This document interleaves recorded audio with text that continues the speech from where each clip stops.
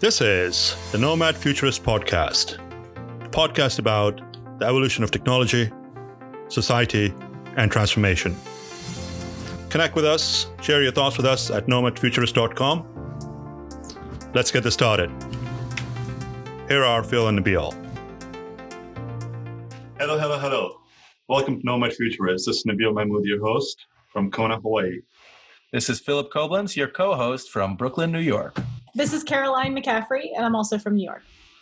Caroline, thank you very much for taking the time and joining us to Nomad Futurist. Let's start with a little bit about your background, who you are, what you do, and where you're at in your career. Well, thank you first for having me. I appreciate being on the podcast. I am the CEO and co-founder of a company called ClearOps. ClearOps is a privacy technology company. We are on a mission to end data breaches caused by human error. And we are based in New York City, but we are really just a distributed team, especially now with COVID. But we were fairly distributed before COVID anyway. You know, when I met Caroline initially, she was negotiating the most annoying contract negotiator I've ever met in my life. I don't even know how to describe it. So I believe, and correct me if I'm wrong, that you are a lawyer by trade. Yep. So I started out actually in Silicon Valley, working for a law firm that represented technology startups and biotech companies and VCs. And when you met me, I had progressed in my career, moved to New York, and joined a marketing automation company called Sailthrough, and I was their general counsel. And so I was being really annoying to you on that contract because we were moving data centers, and we had learned the lessons from the previous data center. We were not going to repeat those. Having been on both sides of the table with Caroline, I prefer being on the same side of the table with Caroline. One question, so when you got into law, was the idea always with a focus on technology? Is that something that always had an interest for you? So not really. I mean, I think my experience with technology goes pretty far back. My father was very interested in technology. We had what was considered at the time one of the first electronic homes. When you drove over the driveway, there was a little electronic strip underneath the driveway, and it would tell you who was going in and out of the house, which growing up as a teenager, you can probably imagine was not the most ideal. The original Big Brother. That's right. No privacy. So I was definitely interested in technology from the very, very beginning. We had a computer fairly early on. My parents were very much interested in technology and getting the latest, type of toys and devices that they could to see what was going on in the world in terms of advancing in technology. And so when I had decided early to be a lawyer, my grandfather was a lawyer. My great-grandfather was a lawyer. In fact, my dad's generation was the first break in lawyers. And so when my grandfather passed away, I said, well, I'll be a lawyer, Dad. I'll pick it up for my generation, And and one of the things about me is I tend to make a decision and just stick with it. And so I just stuck with that decision. But I think the two interests of having been in a family that was really interested in technology and me, being that person who would sit there and fight with all the wires. I had 2 different game consoles, a Nintendo, a Sega. I had all kinds of stuff, big gamer. And then also wanting to be a lawyer, those 2 interests met when I finally graduated from law school and saw, there's actually a way for me to continue to pursue both in a way that I didn't actually realize was available. And so, when I found Gunderson, which was the law firm I joined after law school, and saw that they were working with tech startups, it was a very exciting, interesting field to join. Even though I was mostly doing corporate securities law, which is, I don't know how much you know about that, but it can be fairly boring. I actually fell asleep while you said corporate securities law. I nodded off for a second. Not quite as boring as commercial, though, which is what you were talking about before when we were negotiating contracts. That is not very exciting. Corporate security law to tech firms to data centers. How did you make that leap? When I went in-house, my goal at the law firm when I was an associate was to go in-house. I really thought it would be a great next move in my career. And when I went in-house, I got into privacy, which of course you can't get into privacy without cybersecurity, and really started understanding, working with our DevOps team and our infrastructure folks to really understand how things worked. And again, I've always been the IT person at home, the one who's figuring out where all the cables go. And to this day, I remain an IT person. And so when I was at the first startup, because of the interest in privacy and cybersecurity, I started a security group and started to really understand how things worked when it came to the business and the data centers and where the data was flowing and how it was flowing and co-locations versus cloud and everything like that. And then I started getting security questionnaires, which is one of the problems that ClearOps solves. And that's by having to answer those questions, by having to respond to these questionnaires, I started to understand more and more and more about what was going on. And really, it's my co-founder, George, who I'll give all the credit to, of teaching me a ton about networking and infrastructure. You've clearly learned it all wrong. What I want the listeners to understand is that when anyone puts any app on their phone, when anyone subscribes to any website, there are these long since kind of ignored terms and conditions that come at the end of each thing. And you think that there's nobody on the planet that's ever read them. Caroline is the one that's read them, not just one of them, all of them. If one of the goals of this podcast was to try to translate how someone in, a technology-focused environment kind of impacts the regular lives that all of us experience, whether we're in tech or in any other field, or whether you're frankly, my 7-year-old son who just got his own, iCloud user account and is now downloading things that I just have to say, approved for download, but he's accepting terms and conditions himself probably, or, someone that is, in the technology world and leveraging apps for business efficiency. I think just the notion that there's somebody out there that's actually read some of that language and has gone through the process of understanding it is amazing to hear. And I think one of the questions given that is, like, what have you learned? Like, what are some surprising things that you found in researching some of those things that people might not know that they've agreed to in downloading a popular application? Oh, some surprising things. I mean, I think some of the surprising things, I don't know if this would be surprising, but the amount of times, that terms and conditions are reused, you will see literally a company borrow another company's terms and conditions, even though those terms and conditions may not particularly apply to that piece of technology. And so you may be reading something that actually doesn't work with what you're supposed to be agreeing to. And that's actually why I've become fascinated with understanding, well, why is a lawyer writing this particular provision, only to find out, well, maybe it wasn't actually written by a lawyer for this technology. It may have been a lawyer writing for some other technology that this company borrowed to put in their terms and conditions and didn't really fully understand it. Well, I think there's multiple aspects to that as well. Like, either the lawyer was extremely smart and made it so complicated that the user can't really understand. And it also actually made it more of a blank whereby I have fully access to everything that's on your device.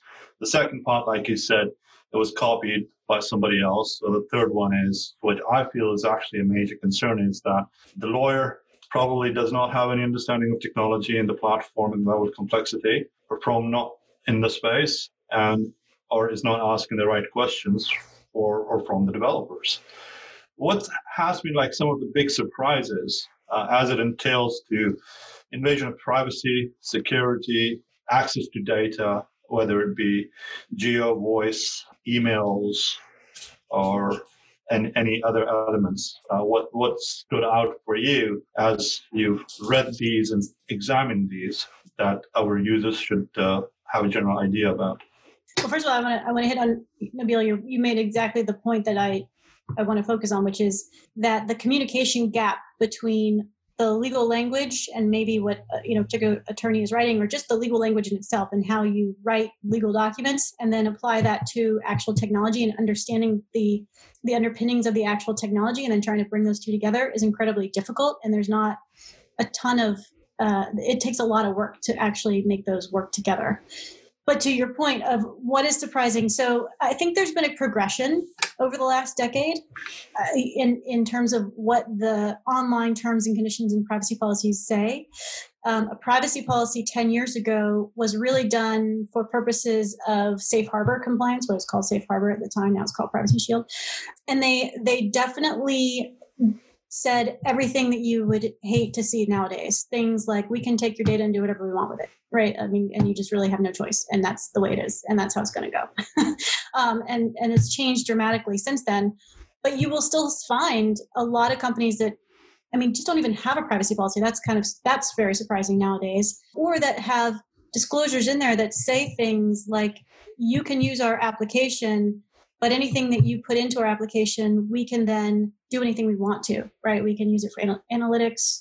We can store it in our databases. We can retain it forever. We can sell it. We can do all kinds of things with it. And people, because you just want to glaze over the legal language, you don't realize exactly how much of your rights you're giving up. As I said, it's progressed over time, and so that's falling out of favor, but you would be surprised at how often that still is in there. And I think part of that is a little bit of the legacy, but I think all of it is also just a mindset.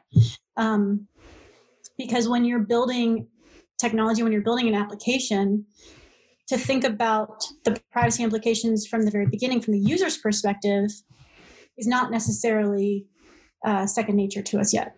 And so things like, do users even have the expectation of privacy anymore? I mean, is the reason they glance over these terms because, you know, they would just rather get to it and use the app and Snapchat and just give their likeness to whoever, rather than, I think from a user perspective, it's the wow factor, like TikTok. Oh my gosh, 10-second videos, great. Snapchat, 10-second videos, great, and then it disappears. Well, no, it does not. The wow factor the developers are created because they want that user base, and nobody reads that language. I remember, like, back in the day, not that far ago, like 5 years ago or something like that, there was a great app that had come out on iPhones, and that was basically a flashlight to convert your camera phone into a flashlight. I accidentally took the time of reading the policy, and it was accidentally. You were clearly installing it while you were in the bathroom, and you had nothing else to read. You were out of the toothpaste, and it was out of reach. Yeah, I started reading through that, and it's like, okay, so why do you need my location? Why do you need access to my microphone? Why do you need access to my camera? Why do you need access to the storage on my device? No reason to. So just imagine, I mean, millions of people probably download those applications on a regular basis, not knowing what they're giving away. That's absolutely correct. Yeah, I totally agree. So my kids, who are 13 and 12, many years ago, we were with another set of parents and their two kids, and they're all roughly the same age. And my daughter comes over to me. She says, "Mom, can I download this app?" And I said, "Well, you know what? I need to see the privacy policy." And she's like, "Yeah, I have it up for you." And she showed me on her phone. She's like, "Here's the privacy policy." And I skimmed through it, and I said, "Okay, yeah, I think this is fine." And the parent, one of the moms, she looked at me and she goes, "Oh my gosh, am I supposed to be looking at every single app's privacy policy?" And I was like, "No, because you have no idea what you're looking for. I can skim through this thing in probably 15 to 20 seconds flat and pick out the things that are going to concern me and give me the decision-making capacity of saying yes or no to my kid." Whereas you don't, right? You don't have that benefit of all this legal background and all this time and all this everything, all the understanding of how technology works to be able to do it in 15 or 20 seconds. And so what are you going to read? You're going to spend 15, 20 minutes reading something and still barely understand half of what it is because it's written in this language that doesn't really make much sense. So no, I don't expect you to read. I'm not going to make you feel bad about not reading privacy policies. But you will create an application that allows the automation of determining whether a privacy policy is, up to par or not up to par. Yeah, absolutely. Yeah, I mean, that's my passion. My passion is that we need to make things easier. It's just too complicated now, and people want to make decisions much more quickly. And so what are we doing is we're skipping over the step versus making the step a little bit simpler so that it can take someone 15 or 20 seconds to pause and say, should I be downloading, TikTok or whatever? I just want to see the look on the GC's face at TikTok when, parent Caroline McCaffrey sends a red line of the privacy policy before her daughter could install it to see if they'll adjust it. I did actually recently do a comparison to the privacy policy on Zoom, because they changed it in late March, and it was actually kind of fun to see how they changed it. But yeah. What do you think is the future as it entails to the privacy policy? So the reason why I asked that question is because Apple And the Droid platforms recently pushed out COVID-19 tracking on your mobile devices. So you have to make sure to turn it off if you don't want it, but that's without any approval. That's OS push into the system. So how would you address that? And what concerns do you have as it entails to the privacy policy? I've been following this contact tracing, both the back-end API that they are building and also the applications that people are trying to build on top of it. And when that was announced, where they had pushed that update and it had now had the contact tracing capability on the phones, I was surprised. That was my first reaction, was just sort of like, oh, they didn't even ask for consent.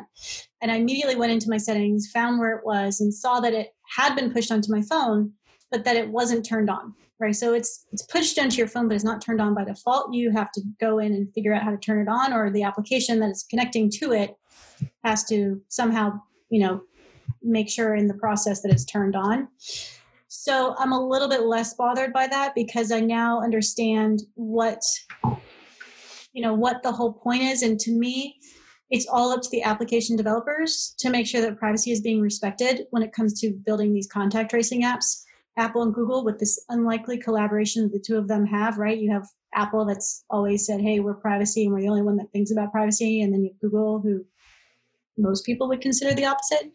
I think it's an unlikely collaboration, but it's interesting that they did it. They're basically got together and they said, we're going to have this API that stores this data in a distributed, database or databases for privacy purposes.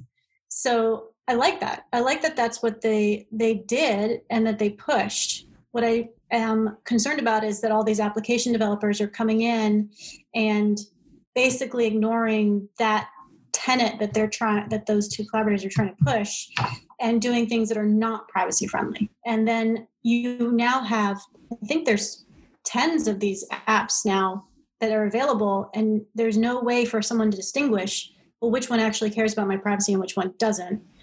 And some of them are promising things that we're not really sure they're actually doing. So there's a few things that stand out. I mean, first of all, the mobile devices have actually pushed it on an OS. They should have gotten someone's consent, or at least notified the user that we're doing so. People that are in the industry could actually go in and go shut it off. But those that aren't, that's a challenge, right? Or will be a challenge for them. I mean, if we didn't know it could be enabled on the back end. It could be hard-coded that you can't disable it. That leads into a concern. And then, like you said, these app developers that are writing on the platform. So if I download an application and it's basically asking for my geo or COVID-19 testing, so on and so forth, it will automatically enable that. Yeah. So where do you think we're headed with that? I mean, privacy is the biggest concern. Security is the biggest concern for the now and the future. I think for contact tracing specifically, it's weighing the benefits to society and the health versus the benefits to privacy and security. And I don't think we have to be doing that. That's kind of where I stand. It's like, why does there have to be a trade-off? Why can't we have a contact tracing app that actually has privacy and security by default built into it? No one needs to store that data. After 2 weeks, just get rid of it. Actually delete it. Not delete it on the app, but it's stored in a backup that can then be brought back to life at some, none of that stuff. No. Yeah, but that's not the practice. And that will never be the practice. I mean, I believe, we give them a little access to this, and it's just going to get deeper and wider. Data is the new currency, right? So there's no incentive for them to delete it because there's a value to the existence of it, because they can use those analytics and sell those analytics to, the highest bidder. I mean, I think that's true with all this stuff. And look, at the end of the day, this is going to be the unfortunate trade-off, because you're never going to get people, even if you get one company to agree, or two companies, or Google and Apple agree that with the thing that they're creating, they'll have this trade-off. I just don't think people have the wherewithal and the sophistication. And frankly, I don't think they really care enough about maintaining privacy to pick and choose which applications they're going to use based on whether, the privacy policy is being adhered to, because there's just too many options. And, some of it is going to have to be, I guess, every individual is going to have to determine, how much they actually care about their own privacy. And if you make the choice that you don't actually care about your own privacy, then why should the business that is supplying those applications care enough to, make themselves beholden to a privacy policy that is, maybe in their eyes unnecessarily burdensome? Yeah, I believe it should be available for those that choose not to. For those that would still want to be connected to the world, should actually be given the ability to select and not be monitored. I think they have a choice still. They can actually go off the grid, or what was it the last time, Phil? We had somebody in the bush, from the bush. Yeah, right. We still have a choice that you can actually totally disconnect. My head fits a tinfoil hat a lot better than yours does, because I have, it's kind of slick, so I think I can go off the grid a lot better than you can. Just looking, I think that's the problem. I think the problem is people have the ability now, to not install particular apps if they have time and the inclination to research which apps are good, and whether there's an update made on your phone, you are given a notification before your phone updates that whether you want to download this thing, and then you can look into the details and determine whether there's an element of that upgrade that you don't agree with, and then choose to opt out. They make it very annoying to do that because they would rather everyone just follow along. But it's the difference. If you still wanted to use, I think Razer came back out, right? If you still want to use a flip phone that doesn't have some of these capabilities, you can do that. It's just, that's the trade-off. And I think it's unfortunately going to go in that direction. I don't think we can make the companies that create these applications care about it more than the people that are installing it. I disagree with you. And I think that's because I'm an optimist. And I'm also— How dare you? But I think the world is moving towards a direction where companies do have to care about it. And I actually the thing I love about the contact tracing app discussion is we're taking privacy out of the data breach field, right? Where so far the only reason for someone to care about their data is because it might get hacked or breached by someone who shouldn't have access to it. Now we're putting it in your health data may be sent somewhere that you have no control over. That's a totally different privacy discussion than we've ever had before. And this is where sort of the law part of my background is interesting too, because there's a whole public health, sort of exception to where to these data disclosures. Like you can send data to public agencies and to public health facilities and like the CDC and that kind of thing, without having to ask for a user's consent, because that's an exception from the law about where you have to provide for certain rights to data subjects. So if you're having a contact tracing app, you as a user, you're like, well, okay, fine. I'm using this contact tracing app because I want to know if I have been exposed to COVID-19, right? And that's the only reason that I'm using this app, is so I can either notify other people or I can be notified. I don't want my data to be held in some research facility 20 years from now that someone can pull and say, oh, that Caroline, when she was a woman in her 40s and she got COVID-19 and at this hospital and in this state, and like all that data, I didn't expect that to happen. So why not get consent for that? And that's the fact that we're having this kind of conversation. I am very hopeful, means that people are thinking about privacy proactively now instead of reactively, right? When there's a breach, you're now thinking about it before it even leaves your hands. And that means that companies, that businesses like Google and Apple are actually having to say, well, we're going to actually think about your privacy before we launch something, and we're going to do what's better, what we know is best for keeping your privacy as much intact as we can when it comes to something that is inherently not going to be very private. Well, I think that's the one thing. Just one point on that, since I'm the one you're disagreeing with. The problem with a lot of this online data is that there's only so much control any one place has over it, right? So they can make their best efforts to solidify and be conscious of privacy. And I do think that that the health element of it is a little bit more scrupulous than some of the other things. And with HIPAA requirements and all that stuff, obviously that's something that people take very seriously. But the more you have this blend between the technology and the way people are interacting with their phones on a regular basis and the transmission of this health data, where you're not just transmitting it, going to the doctor's office and signing that form and going through those motions. If you think about how Facebook got in trouble in the 2016 election.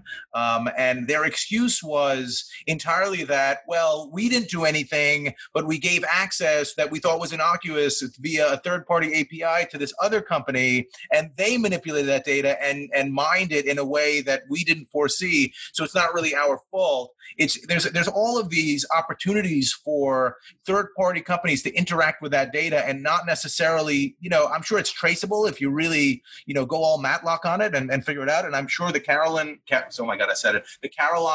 McCaffreys of the world have those sorts of scruples. So 30 years later, 75-year-old Caroline is going to take her cane and be like, give me my data back. I can't believe you're using that.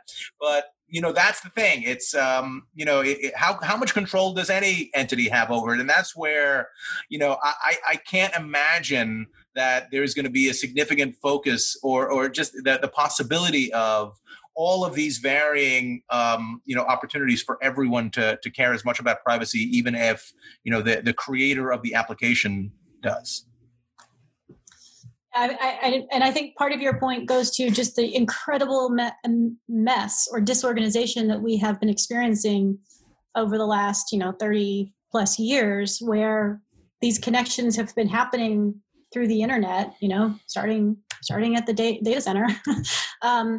And no one's actually been tracking, this data is going to go, this data flow is going to go here, this data flow is going to go here. And so then you get to that point where as a company, you can't even control it anymore. And that's part of what I'm fascinated with, and we're fascinated with, is holding companies accountable now and saying, you got to figure it out. How do you plan on holding companies accountable? I mean, there's the challenge, and the reason why I asked that question is because there is a clear challenge. The regulatory and compliance bodies within the U.S., folks that are leading those initiatives, have no idea what data is and what it does. So whoever the best lobbyist is, they go with them. And then there's no process downstream. So it's a free-for-all. How do you address that? I mean, I moved Nabil over to the dark side. Right. I mean, I love technology. I support everything about technology, but this is a major concern. Privacy and security going into the future is a major concern.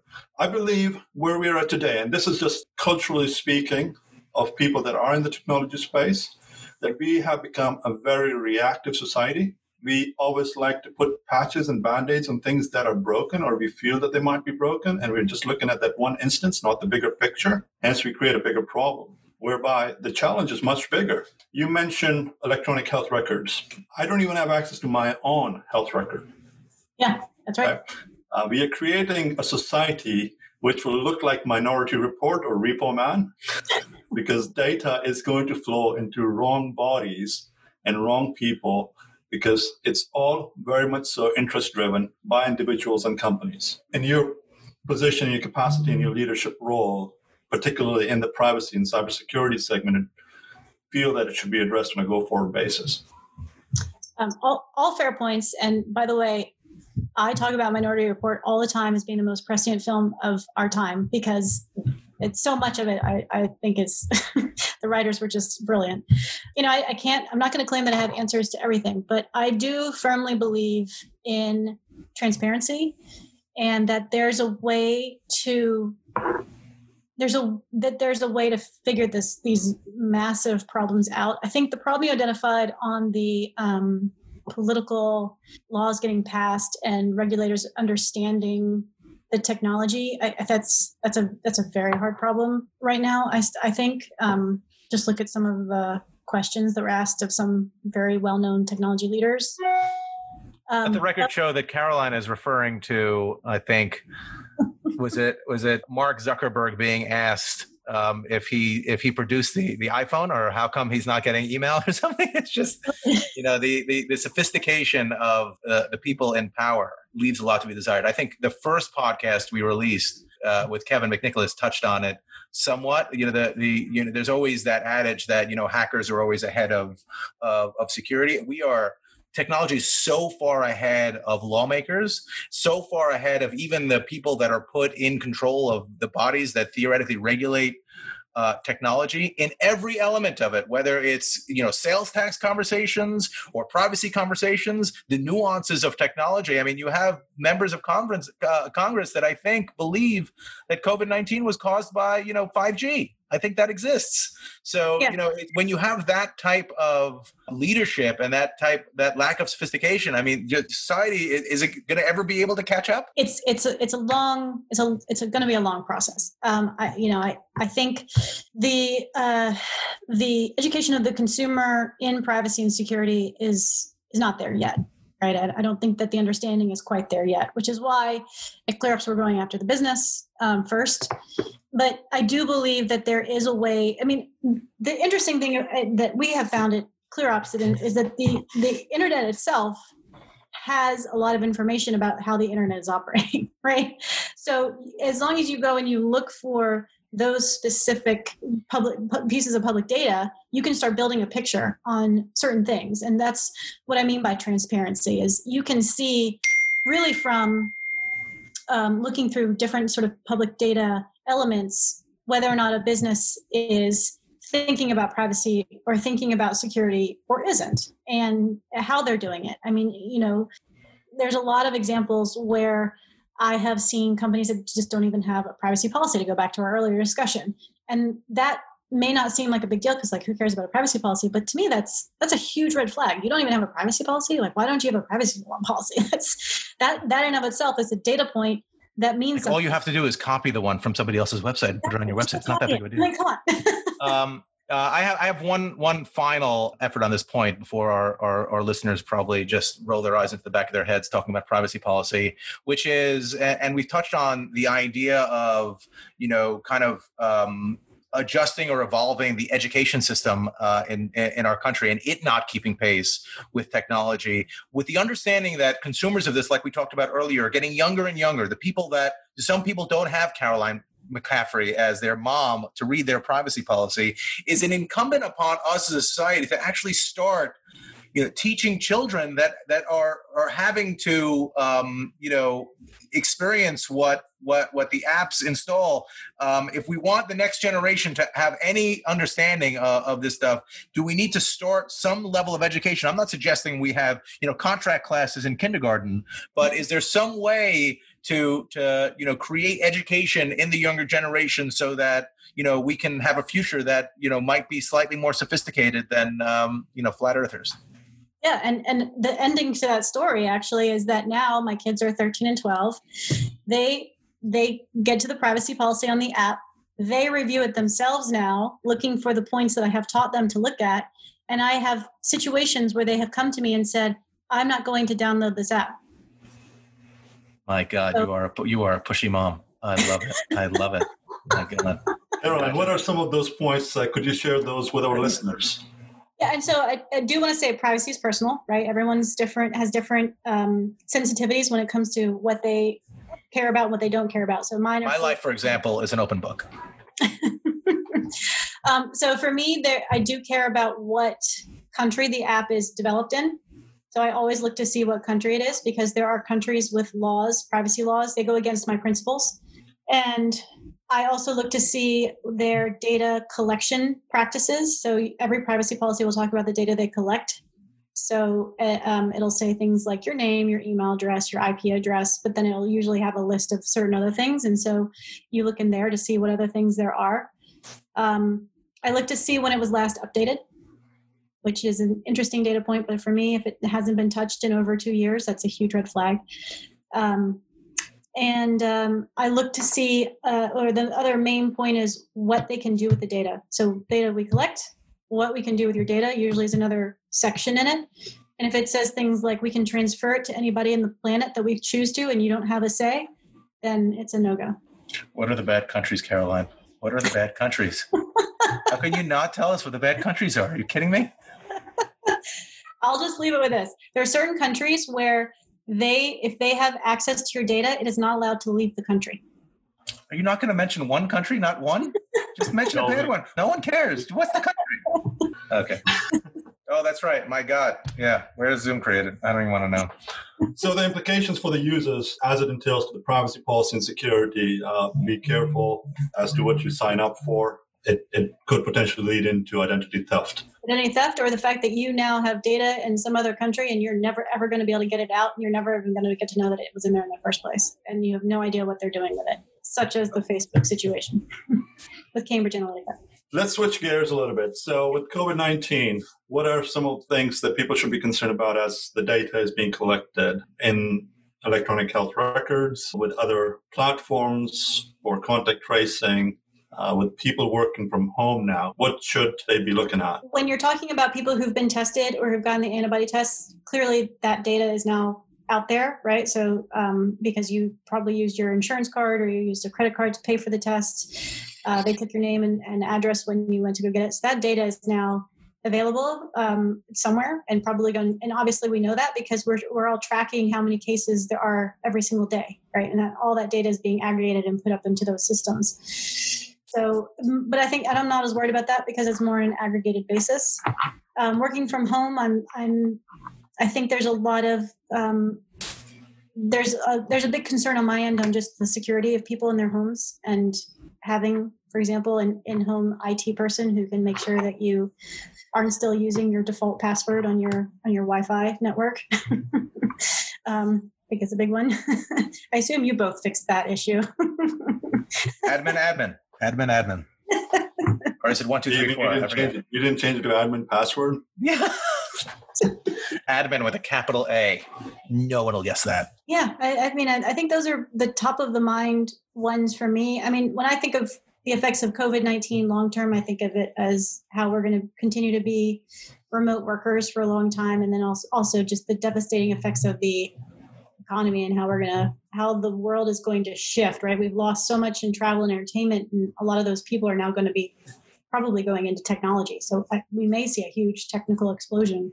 Another good plug for this podcast. Anyone looking to get into technology, this is how you do it. Look, you started a company fairly recently, right? And in the midst of starting that company, maybe it was within the last couple of years, in the midst of starting that company, we had a pandemic. You hired a couple people, you had that nice space in downtown Brooklyn. Has there been any disruption that you've been surprised by? I mean, obviously, your kids were home like everybody else's, and you were home. And you had probably a lot of these remote, working arrangements already in place, knowing your partner George likes to work, between 3 and 5 in the morning most nights. Probably suggests that he should be working from home, much to his wife's chagrin. I guess, is there anything that surprised you about that disruption, and has it impacted you in any way that you're surprised by? Well, sure. So we launched really our product in February. So poor timing, I guess, on our part. We had a lot of customers lined up, and then a lot of those same customers are now have had massive reductions in staff and massive reductions in pay. So starting a company during this pandemic, a lot of people say starting a company during a downturn is the best time to start. But yeah, I can tell you there's obviously silver linings. I'm grateful for our health. I'm grateful for the fact that we can work remotely. But the downside is that business just kind of went away in the blink of an eye, and trying to figure out, when you're a young startup like us, how you haven't even figured out your sales strategy, let alone be able to pivot it for a pandemic. Right. Sure. That's been challenging. That's been good education though. And have you decided how you're going to pivot? Like, what are you going to do? Yeah, so the first thing we tried to do was really go into the health tech sector and say, hey, we're here and we want to help out with the pandemic. So if you have new vendors you're trying to onboard and you want to review their privacy and cybersecurity, let us do it for you. The other thing about a young startup is you really have zero budget for marketing. So, how do you get yourself in front of those companies, and even in the first place? So we've gone through iterations of trying to figure that out, and now I feel like we're actually starting to figure out and starting to see some interest, which is very which is awesome. Same thing with EdTech. We had already been in the EdTech space. We have customers in EdTech, but EdTech was not very easy to get into before COVID, and now it's actually quite easy. I mean, not easy, but it's the urgency is there like it was never before. Yeah, I mean, I think what's interesting about times like this. I think Nabil always quotes that old phrase of "with all times of calamity or difficulty, comes opportunity." I'm sure there's a better way to say that, but I think that there are so many varying ways that people are now, utilizing things like telemedicine, which was, almost more theoretical 4 months ago. It was a handful of doctors' offices that would even talk to you over the phone, much less diagnose you over the phone. Obviously, educational tech. My 3-year-old and 7-year-old, on Zoom, using Zoom more often than I was to a certain extent during the school year, and now camps becoming virtualized and classes becoming virtualized and all those things. And you have to imagine that there's going to be a future economy where, some of the specific industries that have become virtualized will have, applications and companies that are dedicated to, providing a specific forum as opposed to everyone just leveraging Zoom for, that, or Microsoft Teams or whatever, that there are going to be these specific things. Like my kids were using Seesaw, which is like an application that allowed them to interact with their teachers and have them check their work and all that stuff on a regular basis. So, I think, that's incredibly interesting. And it's basically what you guys did, pre obviously this whole pandemic is, you look for a problem to solve and you try to automate, a solution to that problem, which is, reading all of these agreements that nobody has the hope of ever reading. And, I think what our listeners would appreciate, I think, is that vantage point, like understanding that, there is a limitless amount of evolution for all of these different types of applications, where all businesses at their foundation are solutions to problems that exist. So, if you're able to share some of that, that thought process on, how you wrap your head around, describing an issue, knowing that it needs to be, solved, and then actually, going forward and believing in yourself enough to actually try to build a business around that idea. That was a long-winded question. Sorry. No, I appreciate it. I mean, for me, it was constantly running into the same problem over and over and over again, hating to deal with the things I had to deal with as in-house counsel, the conflict it would cause between me and colleagues, always looking like I was the holdup. And you and vendors. Yes. Yeah, I mean, as legal, you're known as the Department of No, but you really don't want to be ever the blocker. And, that was where this pain point really stemmed from. But for me, it was finding a co-founder who complemented my skill set. Also, convincing him, right? I mean, being able to convince him was a huge, okay, if I can convince this guy, then I really do have something. Then I talked to a lot of people who had experienced the pain point, and they all told me how painful it was, what was painful about it, what they wished they had instead. I still do that, actually. I did that today. And then also just having a confidence in my own understanding of my own skills and a confidence in them. One of the things I have learned being a lawyer is that I'm a closer. I used to make sure that deals got closed. That's what I did. And I did it over and over and over again, hundreds of times. And so I know I get things done.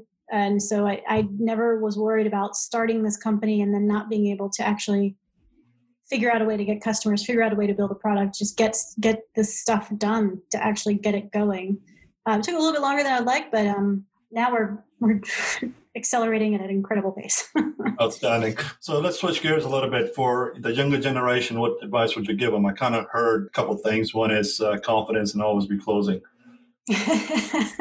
Yeah, I guess I would say it's self-awareness, that whole sort of, I guess it's part of my mantra about transparency, but know who you are. Are you someone who's a self-learner, a self-starter, or are you someone who really thrives better under direction? Those actually do lead you in two different career paths if you can identify which one you are. Not saying that there's only those two choices, but that those really do have a big impact on the career you choose and the direction you want to go. If you want to start a company, it's probably better to be a bit more of a self-starter or start out in the directed position and figure out how to become a self-starter. knowing who you are. What would you tell your younger self, like if you were to do it all over again? I've often thought about this question because, like I said, when I was in 6th grade, I said, I'll be the next lawyer for the family. And I just did it. And I never looked back. I never deviated from that. I never said to myself, you're stuck.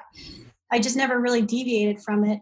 And I did everything I could to prove to myself that that was the right choice.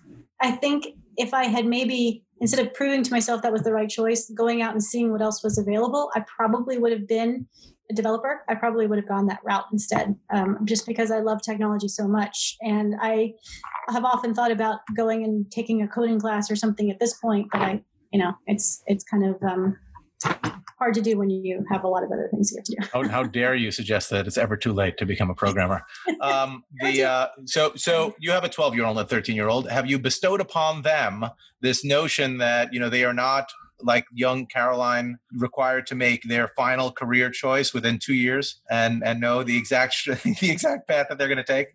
Absolutely. All the time I'm talking to them about they're never locked into a choice, to explore, to use this time to figure out what they enjoy. And when they say to me, Mom, I don't even know what college I want to go to. My 13-year-old has said that to me recently. I'm like, well, I should certainly hope not, because I wouldn't expect you to have that much pressure on yourself right now. Like it's more important right now that you're still figuring out who you are and what you like. Do you think there's something specific about, who can get involved in technology? I mean, technology is such a broad spectrum. In the olden days, 20 years ago, if somebody said they were going into technology, it was like lab coat, pencil, geeky. They can't interact with society because it's just, they're thinking on a different level. Now everybody's exposed to technology other than that guy that we talked to in the bush. Everyone is in some way interacting with technology on their phones at home, obviously with COVID-19. So do you think that opens up an opportunity, especially now that you're going to have, a significant amount of the population that's going to have to deal with a career change, notwithstanding that, the younger generation that has to figure out a career path, and, the hospitality industry probably, isn't it at this point, at least not anytime in the near future. Is technology an impediment to them, or is it an opportunity? Are there opportunities in all areas of technology where people can get involved? I definitely think there's opportunities in all areas of technology. And I'm fascinated to think how technology is going to transform some of these industries that have suffered such a huge hit from COVID-19, because I really do think there's got to be something, like Airbnb having online experiences versus you actually going into someone's home in a different place and staying there. Now really? That's where the $300 a night to go FaceTime into somebody else's home to be depressed about your own life? Great. I remember the Jetsons. That was couch surfing. Yeah, the Jetsons used to have this thing, right, where you didn't really go out to eat. There was like this almost vending machine where somebody would create the food, and you have a pellet, and then you would eat the pellet, and that would be the experience of whatever that cooked meal. So I was going to say Mario Batali, but we're not allowed to mention him anymore, so I'm not going to. Yeah, I believe, Phil, it's like become from socially awkward to socially acceptable, or socially cool now. It's probably the new buzz. Yeah. No question. Being in the industry from a legal perspective, and legal, it's its own language, whereby a comma here or there could make a difference in what and how it's construed. It's actually quite close to programming in that way. It is very close to programming. That's one of the synergies I've learned is when a programmer says to me, they were heads down in something, I'm like, oh, I am the same way. Right. I'm often heads down, like in the document. Anyway, just yours usually start with like hear ye. Yeah. Where to for? Yeah. What are some of the technologies on a go-forward basis, or as we move forward, that you're looking at or are concerned about? So is it artificial intelligence, machine learning, deep learning, hyper-automation, robotic process automation? I mean, you're going to get me on my soapbox, but AI and ethics is, I think, a huge area that we need to spend a lot of time on. I think the systemic bias that is inherent in AI, in the data sets, and the people who are programming it, not necessarily the people in terms of themselves being biased, although I think there's some of that, but just in the makeup of the team who are actually creating it, and also in the feedback that they're generating and pulling into the systems to try and improve them. I think all around you have opportunities for bias to creep in, and it's incredibly difficult to get rid of it. I think it's interesting to see that there's now companies that are popping up to check your own AI, right? So it's like you built in the models and you have the models operating in your company, and now another company is going to layer on top of those models to make sure the models are operating in a way that's ethical. So it's like AI upon AI, and then we're starting to have this layered effect. But I am very much worried about AI developing so quickly and at a speed where this opportunity for bias is not going to be rectified. I mean, you have a company, and I will go ahead and say this one, allegedly Clearview AI. If you read about what it does in the New York Times and the articles that they've published, it worries me. Like that's I don't understand how they're cleaning their data sets because they only represent one group, which is law enforcement. And so that's where they're going to get their data from. That's what they're going to build their models on top of. And that's where they're going to get their feedback from. So how the record show that Caroline said allegedly, so it's not an actual, nobody can come after her. Yes, please don't sue me. But yeah, I mean, it's a very big concern. And I don't think there's been enough concern thrown at it yet. I think we need to, as a society, we need to figure this one out before it goes too much further. So we've identified a lot of challenges with privacy, security, technology and its platforms. How do we fix it? What is it going to take to fix it?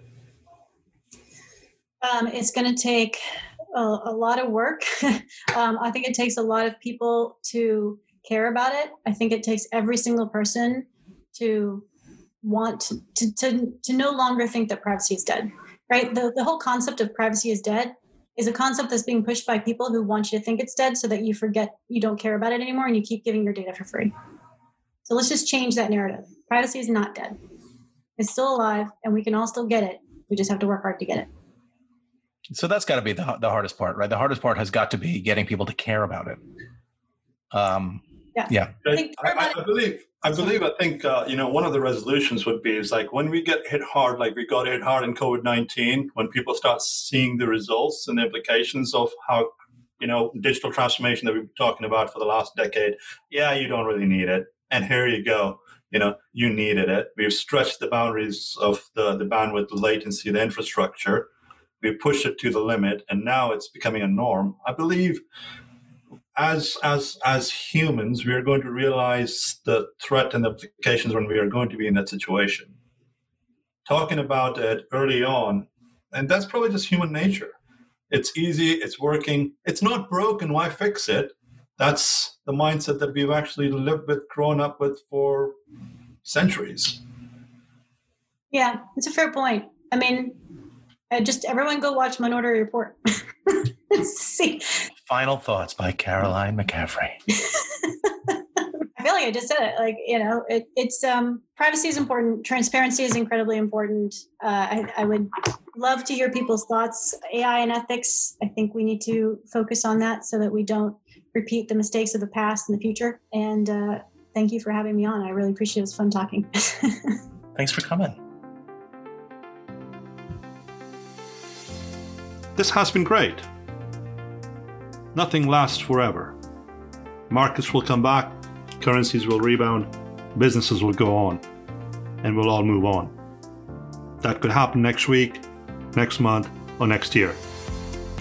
I'm confident that those who prepare rather than panic will come out of this stronger. Thank you for joining us. This has been brought to you by Nomad Futurist.